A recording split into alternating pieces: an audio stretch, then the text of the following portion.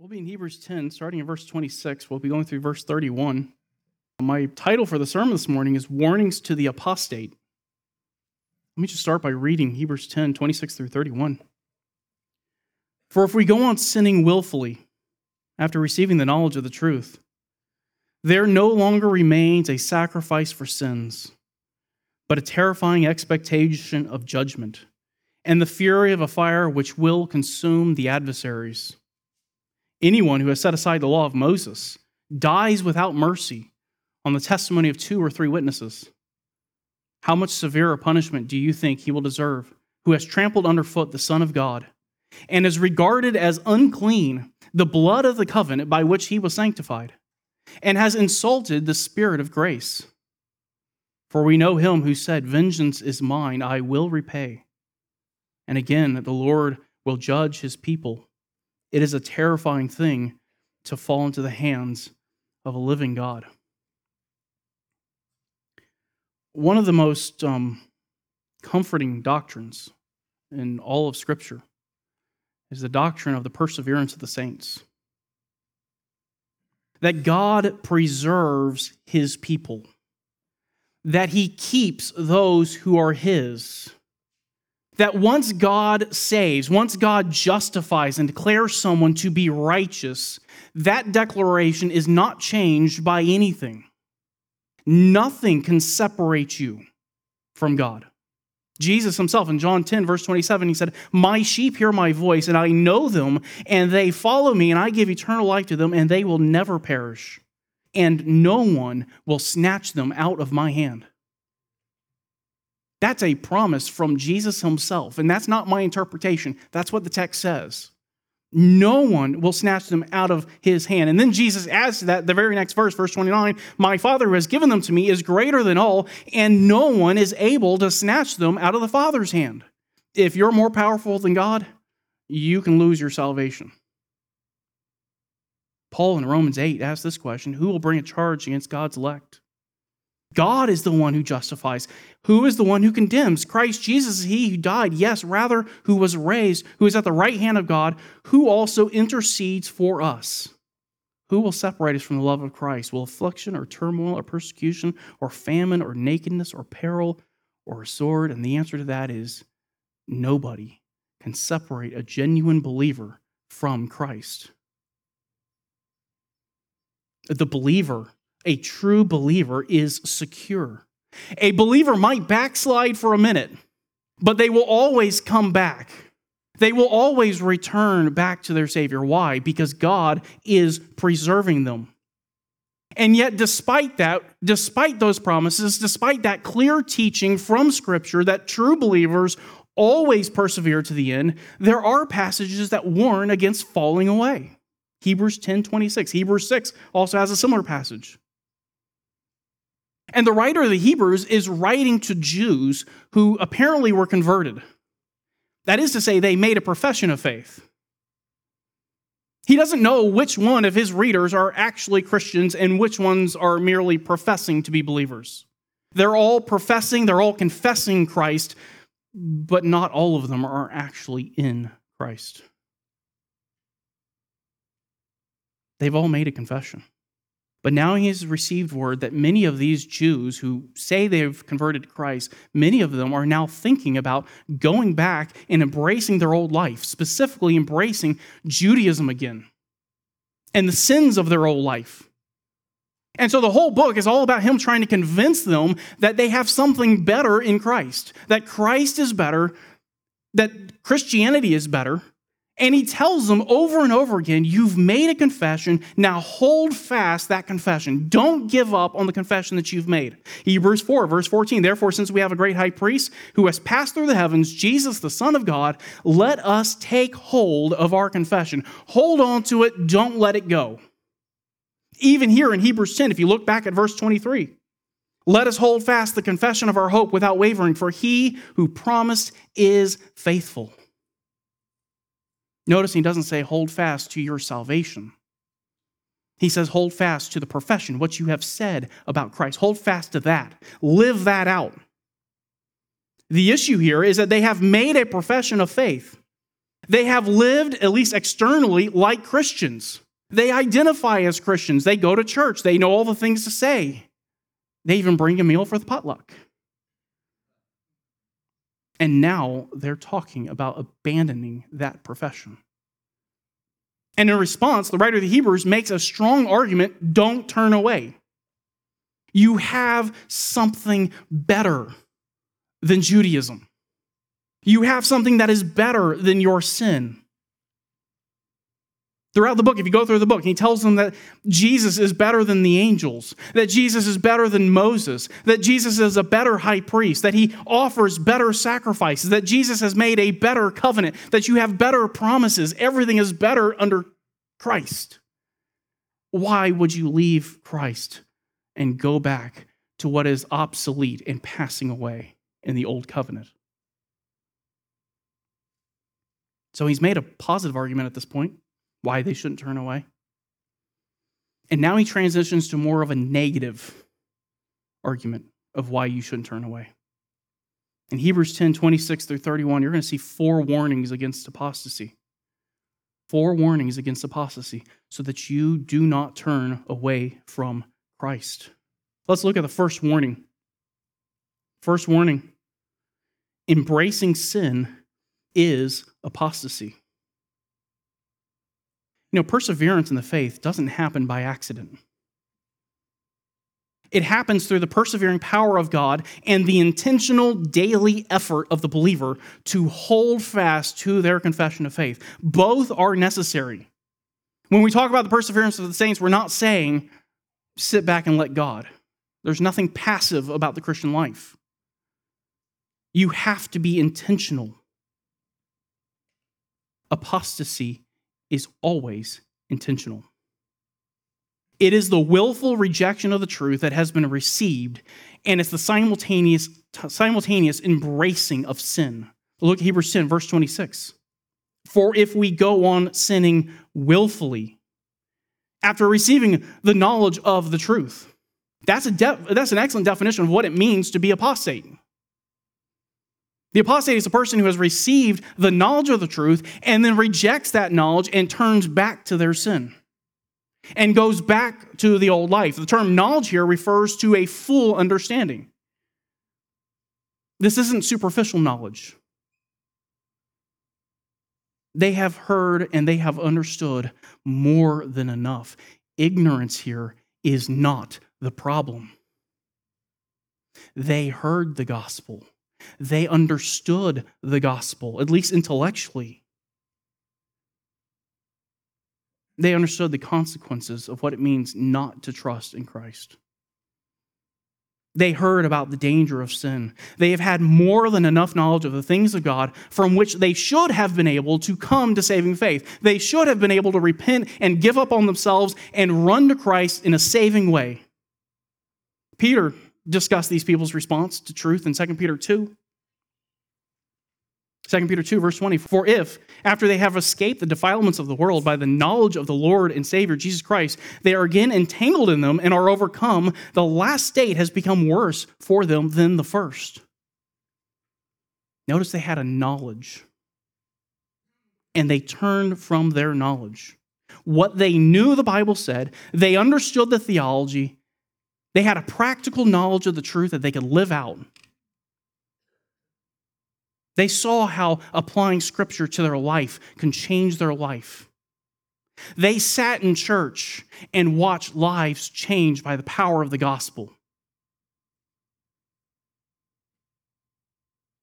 Apostate doesn't have a problem with understanding. Apostate doesn't have a problem with a lack of evidence. The apostate turns willfully. How? Back to the beginning of verse 26. For if we go on sinning willfully. You might translate that as intentionally, deliberately. It refers to doing something without compulsion, without restraint, without hindrance. This is not talking about a believer who's really fighting and struggling and falls back into sin. And you can say, well, yeah, I did it intentionally. That's not what he's talking about here. This is unrestrained, willful sin that the person chooses to keep. I know the truth. I don't care. I like my sin, and I'm going to keep doing it. They voluntarily choose their sin over Christ. They know it's wrong. They know Jesus hates it. They know it is a sin for which Christ died to liberate them, and they don't care. They want their sin. Hebrews 6, verse 6, he says, when they do this, they again crucify to themselves the Son of God and put him to open shame. This is not the once in a while kind of sinning. Like I said, this is not a believer who accidentally backslides. The grammar indicates that this is ongoing, habitual sinning. This is their life. This is a pattern of their life. It's not that they struggle to be holy. They don't want to be holy. They don't have a desire for holiness. They know how to come to church and look good. But when they go home, they don't have the ability. They come to church because they enjoy the fellowship. They enjoy being around trustworthy and honest people. They think church is a good environment for their children. But inwardly, they love their sin. And their private lives are marked by the constant return of sin. Going back over and over and over. This is apostasy. Embracing sin. Turning from the truth that you know to embrace sin that Christ hates. I want you to notice something else in verse 26. Notice he says, for if we go on sinning. That pronoun's so important. I know there's a lot of different views on this, but I think the Apostle Paul was the author of the book of Hebrews. I think you can make a strong argument for that. Notice the writer includes himself in this. There's no exception. If we continue in sin, no one on earth is exempt from this. To embrace sin is to begin the first step to apostasy. If you think you can hold on to your little pet sin and just keep on doing it, nobody will know, it's no big deal, it's not a problem, you have started down that path. Then you justify and say, well, Jesus will forgive me. No, you are headed down the path to a hard heart and to ultimately turning from Christ. Sin is deadly. A little bit of sin is kind of like a little bit of arsenic in your coffee. You wouldn't drink the coffee. To embrace sin is not just to have a bad decision. You have to let go of Jesus to grab onto your sin. Because you cannot hold to both. To embrace sin is to reject Christ. It is to reject his atoning work on the cross. Into verse 26. If you do that, there no longer remains a sacrifice for sins. In embracing your sin, you have rejected the sacrifice of Christ. The sacrifice that he paid on the cross to pay for sin. The one sacrifice that actually purify you, you've turned away from it and you've embraced your sin. And now that you've done that, to what sacrifice are you going to turn? Who's going to purify you now? You know, in the Bible, there's only two kinds of sacrifices. There is the sacrifice of Christ, and then there's the sacrifices of the Levitical priesthood. And the writer of the Hebrews spends a great deal of his time in the book of Hebrews showing that the sacrifices of the Levitical priesthood are ineffective. They are worthless when it comes to salvation. Nobody was saved by those sacrifices. You're already in chapter 10. Go back to verse 1 of chapter 10. I want to just show you this. This is all the way through the book, but chapter 10 does the job. Chapter 10, verse 1, for the law, since it has only a shadow of the good things to come and not the very form of things, can never, by the same sacrifices which they offer continually year by year, make perfect those who draw near. Did you notice the last part? They can never make perfect those who draw near. The Levitical priests of the Old Testament had to offer sacrifices over and over and over and over again because those sacrifices didn't work. So each year the high priest would enter into the Holy of Holies and he'd sprinkle blood on the Ark of the Covenant, and every year he would go in there and he would see the blood from last year as a reminder for him that the sin still remains. You are not purified yet. This is proven in verse 2, Hebrews 10, verse 2. Otherwise, would they not have ceased to be offered? Speaking of the sacrifices. Because the worshipers, having once been cleansed, would no longer have consciousness of sin. If those sacrifices actually purified you, why do it again? There's no need for it. You're clean. Verse 3, but in those sacrifices there is a reminder of sins year by year, for it is impossible for the blood of bulls and goats to take away sin. Your sin is an infinite debt against God. Blood of a finite goat is not enough. These sacrifices were not efficacious. They could not make the worshiper right with God. And that's what he says down in chapter 9, verse 9. He says, accordingly, both gifts and sacrifices are offered, which cannot make the worshiper perfect in conscience. Hebrews 10, verse 11. Every priest stands daily ministering and offering time and time the same sacrifices which can never take away sins. Those sacrifices merely pointed forward to the sacrifice of Christ that would take away sins. And when Christ came and he died and he offered himself and he sacrificed himself on the cross, he offered a sacrifice that takes away sin and he takes it away perfectly. Hebrews 10 verse 12, but he, having offered one sacrifice for sins for all time, sat down at the right hand of God. Every bit of the sin washed away, complete, done, no longer to be brought against you, paid for. And you say, well, yeah, but, I got saved, 20 years ago, and I'm still sinning. Hebrews 10, verse 14. If you don't know this verse, this is a great verse. For by one offering, he has perfected for all time those who are sanctified. I grew up in the Roman Catholic Church. The Roman Catholic Church, if you didn't know this, they have a priesthood because on the Roman Catholic altar, they sacrifice Jesus every single day. Because according to the Catholic Catechism, you can die in the grace and the friendship of God and still be imperfectly purified. Jesus could be sacrificed 1,000,000 times and you're still not purified. That is not the God, that is not the Jesus of the Bible. There was one sacrifice. That sacrifice was offered a single time, and that one offering perfects for all time those for whom it was made. And it is that one single sacrifice that the writer of the Hebrews now points to in verse 26. If you reject that one sacrifice through embracing your sin, if you turn away from it and you say, I don't want that sacrifice, I don't accept that lamb that was slain on my behalf, where are you going to turn to now? What sacrifice are you going to go to? What sacrifice will purify you? There's nothing left. That's the point of verse 26. There is no other means by which you can be reconciled with God. Your sin remains. And that's what he says. There no longer remains a sacrifice for sin.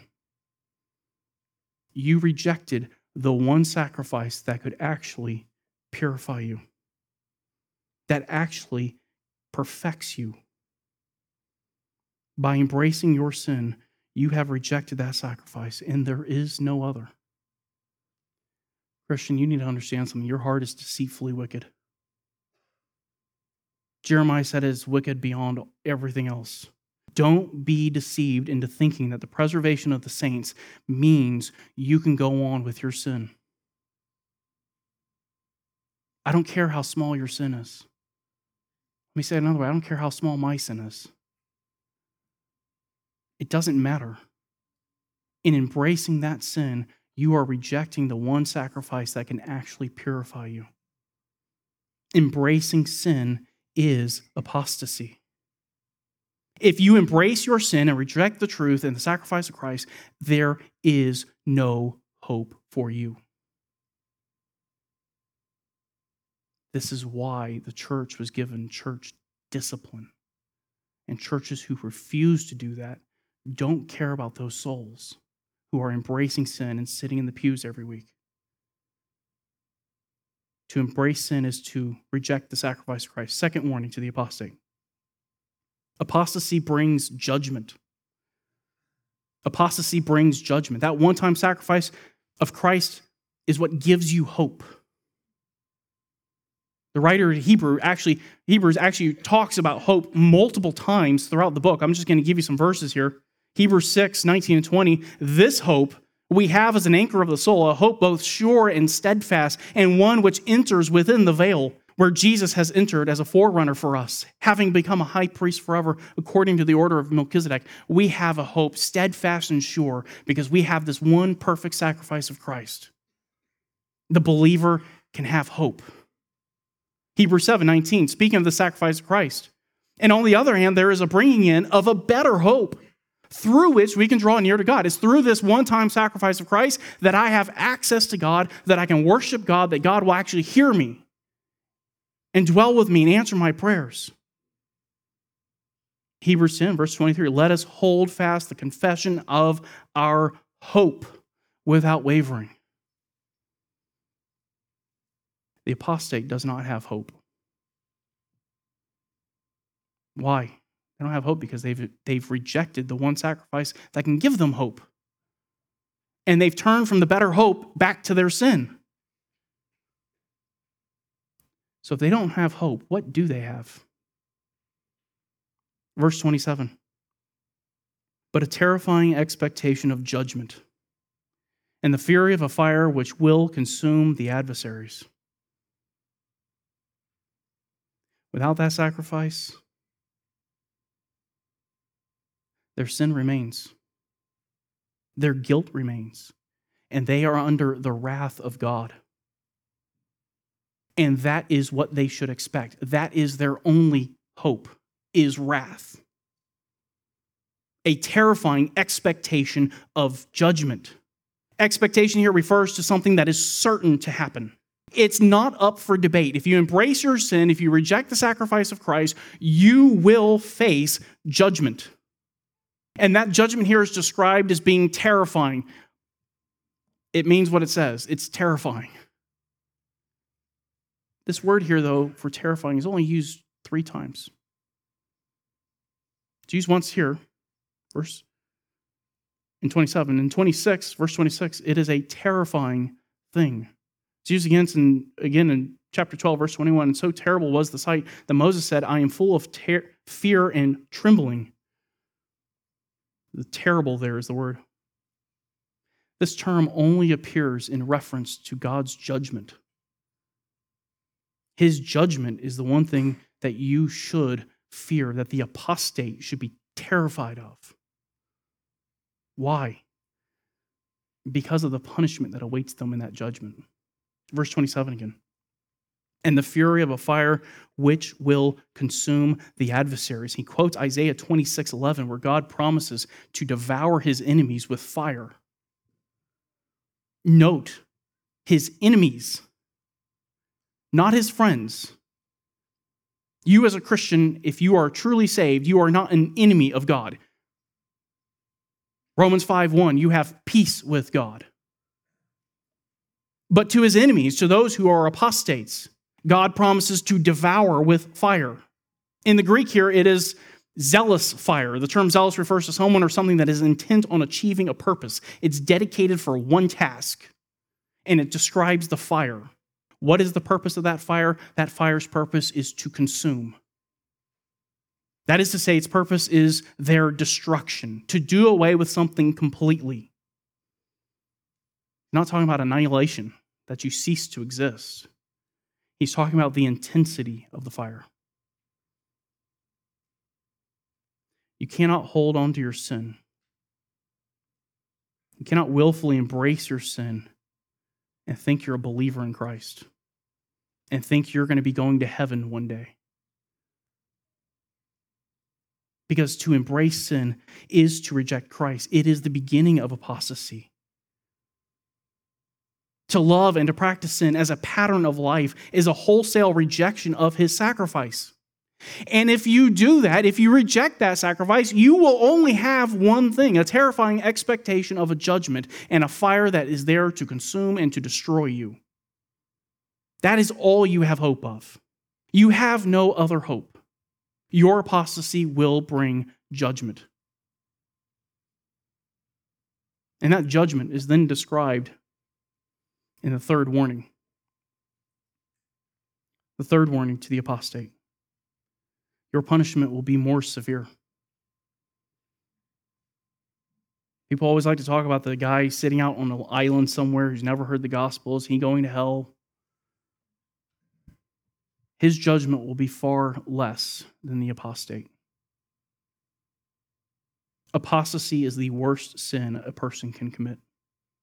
To know the truth of God's grace, to know the truth of the mercy offered to you in Christ, to know what Christ has done for you, that God himself died on a cross for you and suffered the wrath you deserve, for you to know that and then reject it is the most wicked, heinous thing you could do.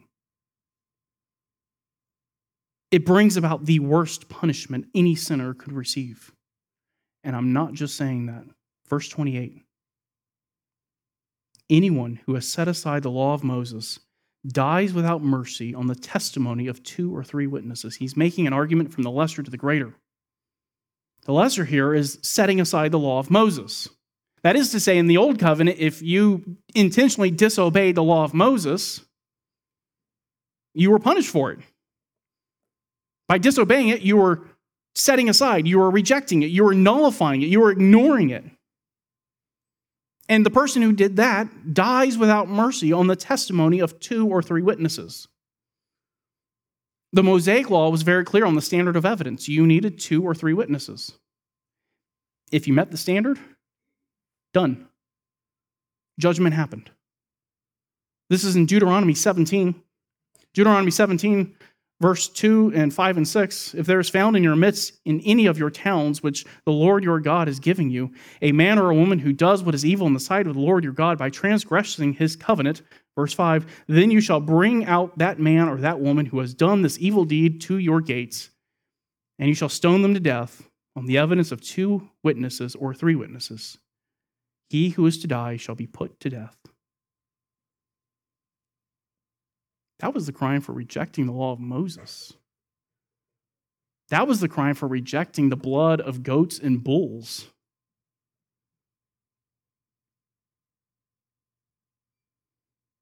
Under that covenant, 2 or 3 witnesses would sign your death warrant. Notice in Hebrews 10:28, anyone who has set aside the law of Moses dies without mercy on the testimony of 2 or 3 witnesses. Notice there's no provision for mercy. There's no court of appeal. There's no chance for pardon. There's no chance you're going to have a defense attorney stand up and point out a technicality and you get off on a technicality. If you set aside the law of Moses and there was 2 witnesses, you died. You would be taken out outside the camp or outside the city and you would be stoned. And then you would be buried under a pile of stones. So everybody would know not to go near you. Now, if that's true for setting aside a covenant that is obsolete and passing away, what do you think is going to happen when you set aside an eternal covenant sealed in the blood of the Son of God? Hebrews 10, verse 29. How much severe punishment do you think he will deserve who has trampled underfoot the Son of God and has regarded as unclean the blood of the covenant by which he was sanctified and has insulted the Spirit of grace? Turning from the Mosaic law was punishable by your physical death. To turn from the truth of the new covenant to reject the sacrifice of Christ brings about a punishment that is far worse than just physical death. Why is the punishment more severe for the apostate? Verse 29. Because the apostate has trampled underfoot the Son of God. Now that idea of trampling something underfoot, you already understand that term. If someone takes the American flag, throws it on the ground, and walks on it, Are they complimenting the United States or are they insulting? To trample here refers to treating something with scorn, to treat it contemptuously. The term was used by Jesus when he gave the disciples the power and authority to tread on serpents and scorpions. When you stomp on a scorpion, do you treat it with delight and joy and happiness and love? You treat it scornfully, contemptuously. You trample underfoot things that are worthless. You walk on dirt and bugs. Here the apostate said to walk on, to trample, to treat with scorn and contempt the blood of the Son of God. To treat Jesus like a serpent or a snake, to stomp on him as though he was detestable in your eyes. Again, this is not ignorance. The apostate knows who he's doing this to. He has received the truth. We saw that in verse 26. And yet he despises Christ and treats him like a piece of trash on the ground, to be stepped on. And therefore, the apostate's punishment will be more severe because he has trampled Christ and treated Christ as being worthless. Verse 29 again. And is regarded as unclean the blood of the covenant by which he was sanctified. Now, this gets a little controversial.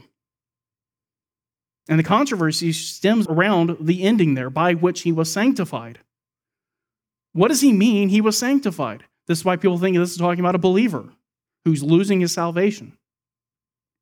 Some suggest, who is this talking about, first of all? Who was sanctified? Some suggest this must be referring to the apostate. In that sense, the apostate was sanctified and purified by the blood of Christ, and the person was an actual believer in Jesus. So when Hebrews 10 says he was sanctified, what it's really saying is he was a believer and he treated Christ with scorn and walked away and became an apostate.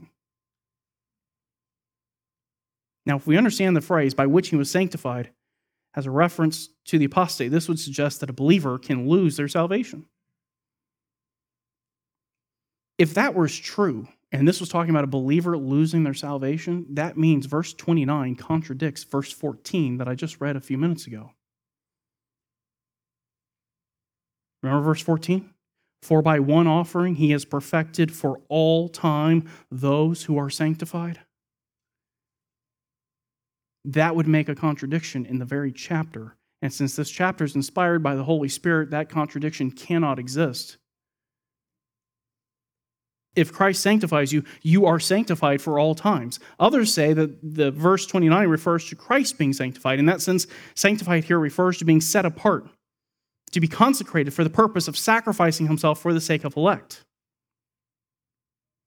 I think this makes a significant change in the flow of the verse. It would shift the focus from the apostate over to Jesus. I don't think that works. So I do think that this is talking about the apostate, but we have to try to understand, what does he mean by sanctified? Clearly, it's not saying he was a believer.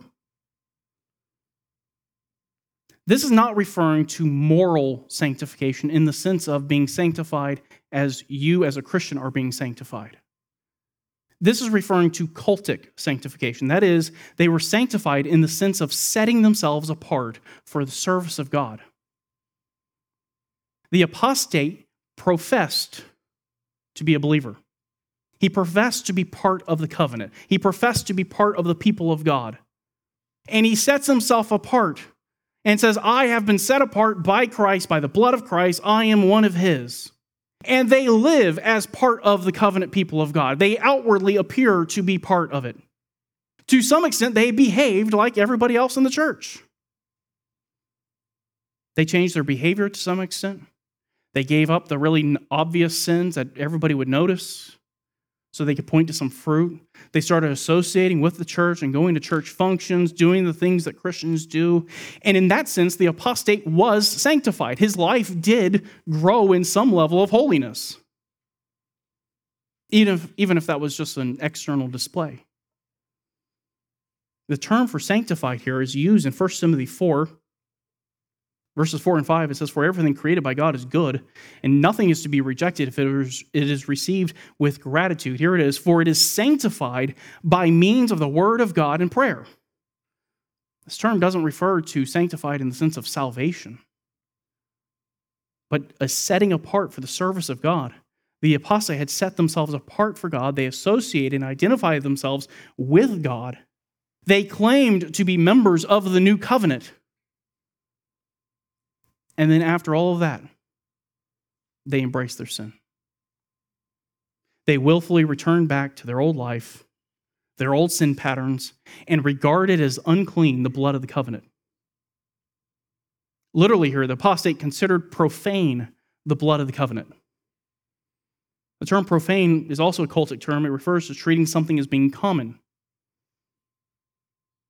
There are profane things and there are holy things. Holy things you could take into the temple, set aside specifically for the purpose of serving God. Profane things were to be shunned and rejected. When he says regarded as unclean, what he's saying is, he's saying the blood of the covenant was unfit for spiritual use. It is to be rejected, to be shunned. Here, the apostate looks at the blood of the covenant he once embraced and claimed to be part of, and he views it as unclean. He views it as unworthy of his time, unworthy of his attention, something that should be cast away, done away with, not useful to me. I don't need that anymore. Hebrews 10:29, he has regarded as unclean the blood of the covenant by which he was sanctified, and has insulted the Spirit of grace. By insult here, it means exactly what you think it means. It means to mock or to insult. Here is a person who has been given the truth. They've understood a certain level of that truth. They understood sin. They understood salvation through Christ. They came to a full enough understanding of biblical truth that they should have trusted in Christ, that they were able to deceive the people around them into believing that they are actually Christians. Others with the same amount of knowledge or even less knowledge repented and truly trusted in Christ. But the apostate had all of that and more, and yet still said, that's worthless. I don't need it. I don't want it. And they despised his blood as being worthless and common and profane. God offered them grace in Christ, and they turned their nose up at it and said, no thanks. I don't want it. And that is an attack on him. That is an insult to him. Isaiah 63, verse 10, but they rebelled and grieved his Holy Spirit. Therefore, he turned himself to become their enemy. He fought against them. They grieved his Spirit. They hurt and offended the Spirit. Knowledge has consequences. You are responsible for what you know. And you will be judged according to your level of knowledge and your obedience to that knowledge. That's why James 3 says, let not many of you become teachers. Because the more you know, the more you have to be able to obey. To sit in church all of your life, to hear the Bible taught and proclaimed is a great blessing. But if you are hearers only, if you go home and ignore what you hear, if you go home and embrace your sin, instead of embracing Christ and holiness, you stubbornly hold on to your sin and say, I prefer this over Christ, your punishment will be far more severe. The people who are actually ignorant will fare far better than you in judgment than you will. In Matthew 11, Jesus warned the cities of his day that the revelation they had received in his miracles made their rejection of him far worse. Remember this, Matthew 11, verse 22? Nevertheless, I say to you, it will be more tolerable for Tyre and Sidon in the day of judgment than for you. And you, Capernaum, will not be exalted to heaven, will you? You will descend to Hades. For if the miracles had occurred in Sodom, which occurred in you, it would have remained to this day. Nevertheless, I say to you that it will be more tolerable for the land of Sodom in the day of judgment than for you. The only thing worse than just naked sin is receiving the offer of the gospel, understanding that offer, getting an accurate view of Christ, and then choosing your sin over Jesus. Just as Jesus promised Capernaum, so the writer to the Hebrews promises the apostate. It'll be better for Sodom and Gomorrah than it will for the apostate on the day of judgment. Your punishment will be more severe. This brings us to the fourth warning, the fourth and final warning. Apostasy has terrifying results. Look at verse 30. For we know him who said, vengeance is mine, I will repay. And again, the Lord will judge his people. He actually quotes here from Deuteronomy. He's quoting out of Deuteronomy 32, 35, and 36. And I just want to read those and let you hear it. This is Yahweh speaking. You know the God who spoke the world into existence? The God who lights up the sun and keeps it burning? This is what he says. Vengeance is mine and retribution. In due time their foot will stumble, for the day of their disaster is near, and the impending things are hastening upon them. For Yahweh will render justice to his people and will have compassion on his slaves. When he sees their strength is gone, and there is none remaining, bond or free. One side of that is comforting, because it's a promise that God will bring justice for his people. The other side of that is horrifying, because it's a promise that God will bring justice, that he will come in judgment, and he will render to each according to his works, and no one will escape that ultimate judgment, especially the apostate. They will receive their judgment. If you have any sense about you, that should terrify you. God is coming in judgment.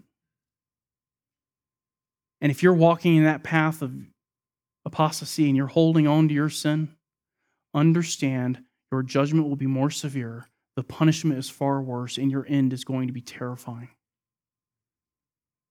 But for those of you who have truly trusted in Christ, for those of you who continue to trust in Christ, you need to understand something. Jesus has paid for all of your sin. Those who are truly in Christ, they will stand before God, they will be declared perfectly righteous and acceptable, and what will be the evidence that they are truly his? What will be the evidence on Judgment Day when you stand before God and God says, why should I let you into my heaven? And you point to Jesus and say, because of him, what will vindicate your profession and your confession of faith? What will prove that it was genuine? A godly life. A godly life will be the proof that vindicates faith. Please do not tolerate sin in your life. Be holy. It is what you are commanded by God to be. Be holy. But for the apostate, the one who has returned back to their sin, the one who has rejected the sacrifice, they will receive exactly what their life deserves. They will be repaid for despising Christ and considering his life and death as worthless. And they will receive the unmitigated wrath of God in direct proportion to their sin. The writer of Hebrews sums up the future for apostates with a simple statement. Verse 31. It is a terrifying thing to fall into the hands of the living God. There are millions of religions in the world. You sin against Allah, you got nothing to fear. You sin against one of the Old Testament gods, the Dagon or Molech or Baal. I mean, Dagon couldn't even keep himself on a table. You don't got much to fear from him. Verse 31, it is a terrifying thing to fall into the hands of the living God. Running back to sin, adopting your old way of life is disaster. And you don't want to stand before the living God like that. Because in embracing your sin, you have rejected Christ, and you will stand before him without Christ. Are you embracing sin this morning? Maybe you're not doing it intentionally. Maybe it's just through spiritual neglect or laziness. Maybe it's that you have some ignorance and you need some help and you don't know what to do. Please get some help. Come and ask for some help. Getting some help from your church will cost you nothing. Not getting help will cost you your soul. You need to be holy. We need to be holy. I'll end it this way. I hope that this will also encourage you not only to live a holy life, but I hope it'll encourage you to do one other thing. A few good weeks ago, we did church discipline here. And we went to the fourth step. I hope that you are continuing to pray for him. That he would come to a genuine repentance and a genuine faith in Christ. Let's go to the Lord in prayer.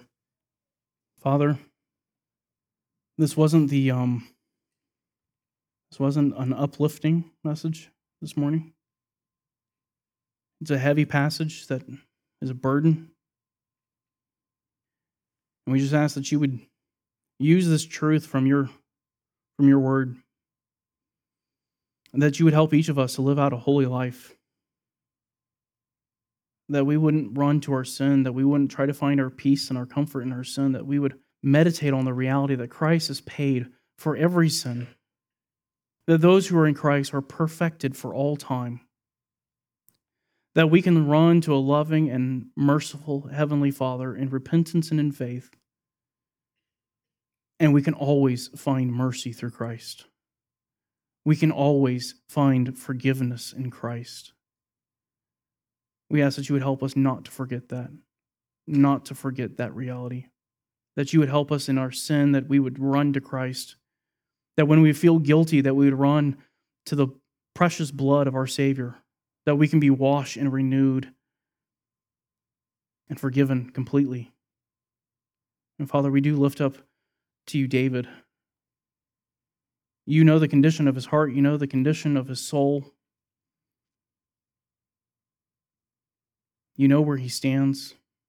And Father, we beg that you would open his eyes, that you would bring him to repentance. That these passages would not be true of him. That these passages would not be true of anyone in this church or anyone that we know. And Father, I do ask one last thing, that you would give comfort to the believers here. That they will be able to trust that you will hold them fast. And we ask this in Christ's name. Amen.